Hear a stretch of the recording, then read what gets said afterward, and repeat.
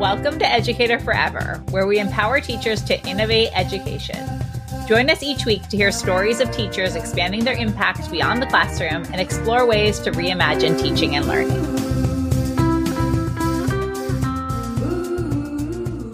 I'm so excited to have April Brown here with us today.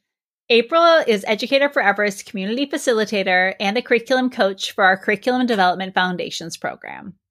In 2015, April began designing curriculum and writing articles for an ed tech company as a side gig while she was teaching in Placencia, Belize. Then after having her daughter in 2016, April committed herself to working remotely while still making a difference in education. She enrolled in the Beyond the Classroom course that we offer at Educator Forever, and it empowered her to leverage her skills as an innovative educator and out-of-the-box thinker to excel as an instructional and educator well-being coach, adjunct instructor of trauma-informed and mindfulness courses, and curriculum developer for ed tech companies, nonprofits, nationally run learning centers, and school districts. She's also a writer for publications such as PBS SoCal, Motherly, Education.com, and Britannica for Parents.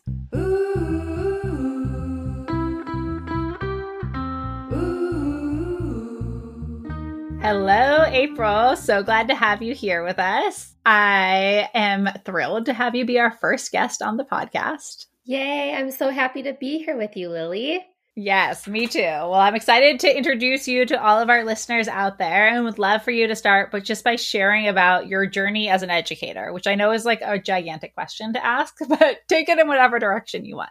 Yeah, it's a big, epic question. So my journey as an educator, I think I was always sort of under the impression that I would be an educator because I grew up in a household with a mom who was a special education teacher. And so like from a very young age, I was like 14 and babysitting. And then in high school, like I started working at my mom's school as a co-op teacher. And so it was kind of just always in the cards for me that I wanted to be in education. And so obviously like went to university and got a degree in special education and psychology and started out teaching in resource room and truancy academy settings. So working with learners who, were disabled, neurodivergent, just needed some out of the box ways to learn. And so that's always kind of been something that drives me, is just supporting learners in the way that they learn best. So then after that, I ended up actually like one of the consultants that came to our school, she held workshops in Belize. So I ended up traveling with her and supporting with some of those. And I met my husband while I was there. And so I ended up relocating to Placencia, Belize, where I spent a good chunk of time helping get a school off the ground and just holding a variety of different roles, like in education as like an instructional coach, as an admin, as like a teacher in multi-age settings. Anyone who's taught in like small international school settings knows that you just hold a variety of roles in those ways. Sure. Yeah. So then from there, I ended up actually starting my own homeschool cooperative as well and supporting some learners in that way when I was pregnant with my daughter and still living in Belize.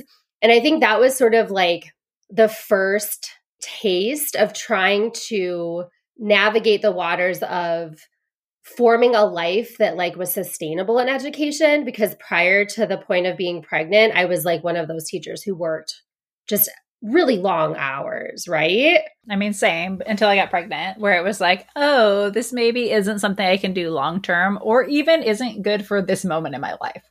you know? But it takes that moment to realize sometimes. Totally. So that's exactly like the way that I kind of felt. So like with that, I was able to work shorter hours when I was pregnant, which was good because, pregnancy is really intense. And so that kind of was my first kind of shift. And then from there, we moved back stateside. And so that's when I got more involved in curriculum development and, doing it more like as a side gig. And while I was teaching in Belize and before getting pregnant with my daughter, I actually started doing some work as a curriculum developer and education writer as kind of like a side gig while I was still teaching full time in the classroom. And so I had that kind of idea that, oh, there's more out there when I started working with kids in more of that innovative, like homeschool co-op feel. And so once we moved back to the States, that's what I focused on because it allowed me to be at home with Harper and to like be there for all of her special moments, but then also being able to light myself up with, you know, creative thinking and feeling like I was still involved in making a difference in education.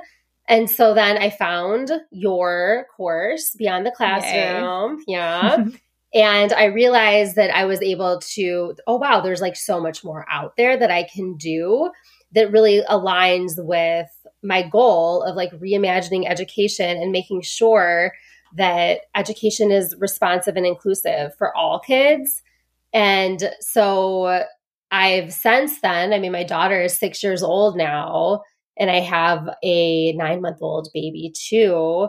But since then, I've been able to work in the world of curriculum development, supporting with nonprofit organizations, school district, ed tech companies, and nationally accredited learning centers.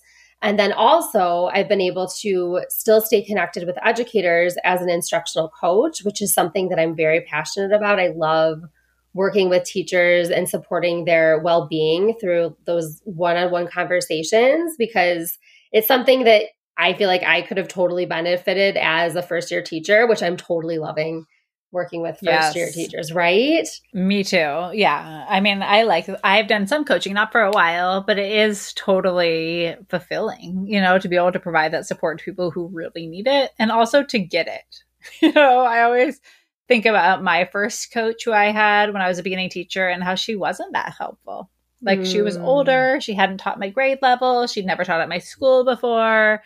And she just wasn't the kind of coach that I imagine being the most helpful. Yes, which is so important. And that's also why I like virtual coaching, because I do feel like it offers the opportunity for folks to share their reality, vent, share challenges, wins, but in a way that feels safe to them. Mm-hmm. That often in our own districts, we don't feel like we have those connections with our colleagues sometimes, because there is sort of like this underlying toxicity. So I do also try to be very hopeful, right? Like, you know, acknowledging like all of the challenges and things like that, but also providing them with solutions and like trying to just ground myself in that way of thinking too. So yeah, so the instructional coaching is really a fantastic thing. And just to kind of circle back to what you said about feeling like, you know, your coach gets it and how it's important. Sometimes the question when folks are like navigating flexible work in education, they'll say like, oh, well, my experiences are so varied. You know, I have a background in special ed, but I've also taught, you know, in like Montessori or Waldorf or Reggio environments. Like, how does this all fit together? And I would say like that is one of my strongest assets in this work is that like I'm also gaining teachers that like work in these very small school districts, or they're supporting getting an early childhood classroom that's grounded in emergent curriculum off the ground. And like I have that background. So I would say that's something that I just wanted to kind of throw in there, that like your skills are so valuable in that way. Yes, totally. Absolutely. And that I often hear people say that too. Like I have very specific, unique skills or experience. And because you've done it, it likely means there's at least more than one other person who's done it, right? Like there are other people out there, no matter how specific we think our experience is, and even things that are like tangentially related. You know, it doesn't have to be exactly the same thing to be able to have some parallel experience to support somebody with. Yes, exactly. And how do you use those skills to really just support teachers in kind of like reimagining and getting to the root of what's good for kids, you know, like yes, whether it's like music or art or all of those things, how can we infuse that into all curriculum, right?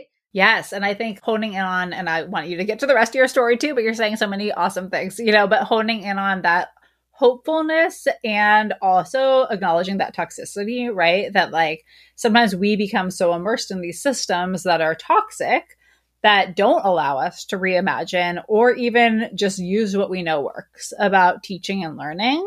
So sometimes having a coach or a curriculum or, a guide in some way giving you permission or reminders about what actually could be possible can be so helpful, because I found that schools can be limiting for both teachers and students sometimes, of just we get into thinking of what's normal or what's expected, and we stop thinking about what could be possible. So true. And it's also, that's kind of just making me think about how just because the school system is designed to be limiting doesn't mean that we have to carry that limiting belief like within ourselves, right? And so like, even though sometimes when I'm coaching teachers, they're like, but no, I have to do this thing or I have to use this thing. I'm always like trying to be like, well, hey, like, let's think outside of the box and how can we advocate for the changes that we want to see? And so that's kind of what Educator Forever is all about as well, is like really just supporting teachers and like leaning into their truth and like acknowledging that there are so many different ways to use your skills beyond the classroom, but still drive that change within the classroom. Because essentially, and I think this is like totally true for the entire mission of Educator Forever, is like we're advocates for students and teachers, whether you're inside or outside of the classroom. So that's kind of the way that I frame everything that I do in my work as a consultant and coach. Yes, I love that. And it's so awesome thinking about these beginning teachers having that too. Because I feel like for me and for so many people, it's like you find your voice through it, or you find what's important to you after, teaching for many years or having things that don't work and kind of navigating that. But from the beginning, being able to really empower new teachers to know that they have this passion and voice that deserve to be heard and that they have choices, right? Even in the most, oppressive environments or environments where you don't feel like you have choices, you do. And there can be hope. And having somebody to help you and coach you through that is so important. Is so important. And I love that, like the focus on choices, because it's like agency and empowerment. And so that like leads me into the trauma-informed work I do, because those are principles of trauma-informed education, agency and empowerment. So that, everybody deserves that. Educators deserve to have all of that too. So another area that I am drawn to and some of my work is trauma-informed education. So I am the program director of a trauma-informed specialist certification for educators. And through that, I teach a course on trauma supportive schools, which is also something that really just brings me joy to kind of see how we can, reimagine education, disrupt the systems that are not working or serving anybody, and essentially supporting teachers and thinking about practices that support all students. And so that's another area of my work. And I also do some course teaching for compassionate action in the world, which is connected with mindfulness certification for educators. So just a little bit of everything. I love it. I love hearing you talk about the many things and just thinking of how they're connected. I mean, I totally relate to having many things going on. And to me, that has always made me feel excited, rather than being like, oh, it's just this one thing that I'm focusing on. Being able to do a little bit of this and a little bit of that, and being a coach and doing the trauma-informed program and doing Educator Forever, like, how does that fit with your lifestyle right now? Yeah, that's a great question. So I think that what I love about flexible work and education is that it sort of ebbs and flows depending on what my needs are. And so the longer that you're in this world, the more that you understand sort of what upcoming projects you want to take on based on what's going on in your life at the moment. Just sort of being able to navigate all of that. And that definitely is sort of an art that comes as you get your hands involved in more areas. Some people do prefer to have one thing, but like for me, I've always really just appreciated having different areas to focus on, because I think that, for instance, instructional coaching or educator well-being coaching, it's a lot. Like that takes a lot out of you. And so to be able then to have that creative part of me writing an education, article for PBS or writing articles for Educator Forever, like you're able to kind of like shift and be like, okay, now I'm going to focus on this thing as well. And so for me, definitely now that I have 2 children and our infant is immunocompromised, we're doing the homeschooling thing and all of that. So I have to make sure that whatever I take on, like it's like those mornings have to be free so I can support with homeschooling and I can support with, all of the things that a mom does.